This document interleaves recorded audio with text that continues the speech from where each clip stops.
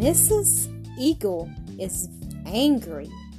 The tale of Cuffy Bear. Yes, it was an eagle's nest that Cuffy Bear had found, and Mrs. Eagle had caught him eating her eggs. It was no wonder that she was wild with rage, and it was no wonder that Cuffy ran for his life. He landed in a heap at the foot of the first cliff, jumped up like a flash, and in a twinkling he was rolling heels over head down another cliff. Again Cuffy fell in a heap at the bottom. Again he jumped up, and again he started to run. But this time, alas, Mrs. Eagle seized him. She pounced down upon his back, and she sunk her claws right into Cuffy's neck. Then Mrs. Eagle flapped her wings as hard as she could flap them, and Cuffy felt himself rising. Soon the earth was far, far beneath Cuffy, and he was the most frightened little bear you could imagine.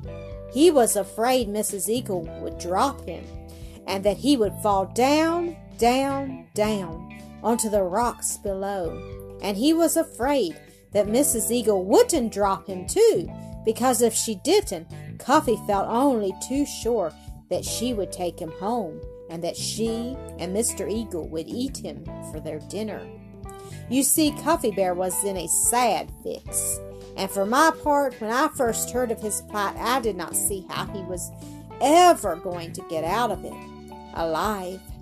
Well, this was what happened. Mrs. Eagle did intend to take Cuffy home with her and serve him up for dinner that very night. At first, after she had seized Cuffy, she mounted higher and higher into the air, so that she could at last swoop down on the top of the mountain, right beside her nest. But Cuffy was a very fat little bear, and soon Mrs. Eagle found that she had a heavy load, and it was only a few minutes before she discovered that she couldn't fly up any higher with Cuffy. In fact, she began to sink little by little. Yes, Cuffy was so heavy that as Mrs. Eagle grew tired, his weight dragged her down toward the earth again. Mrs. Eagle saw what was happening, but she didn't want to let Cuffy go, so she flew far out from the side of the mountain, hoping that she would soon feel stronger. But all the time she kept growing weaker and weaker, and all the time she kept falling faster and faster, until all at once Mrs. Eagle was afraid that she would lose her balance and go tumbling down onto the ground herself. She was still very angry, and she hated to lose the fine dinner she had been counting on, but she saw nothing else to do but let go of Cuffy Bear. So she gave one last scream of rage, and the next instant Cuffy felt himself dropping through the air like a stone. Now Cuffy had shut his eyes tight, just as he did when he was drifting down the river on the cake of ice, so he did not see what was happening. But as luck had it, when Mrs. Eagle let him go, she was flying right over the top of a big fir tree, and as Cuffy fell, he dropped plump into the branches, and down he went, crashing through the soft, springing boughs.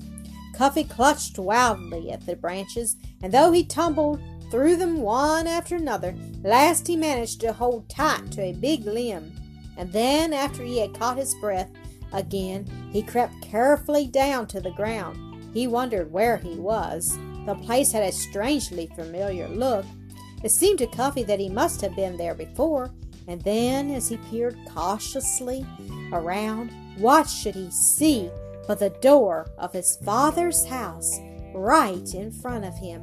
Yes, Mrs. Eagle had dropped Cuffy right in his father's dooryard, and Cuffy wasn't even late for dinner. As he grew older, Cuffy often went to the top of Blue Mountain, but never so long as he lived did he get home again so quickly. Thank you for listening to another episode of AcreSoft Story Classic.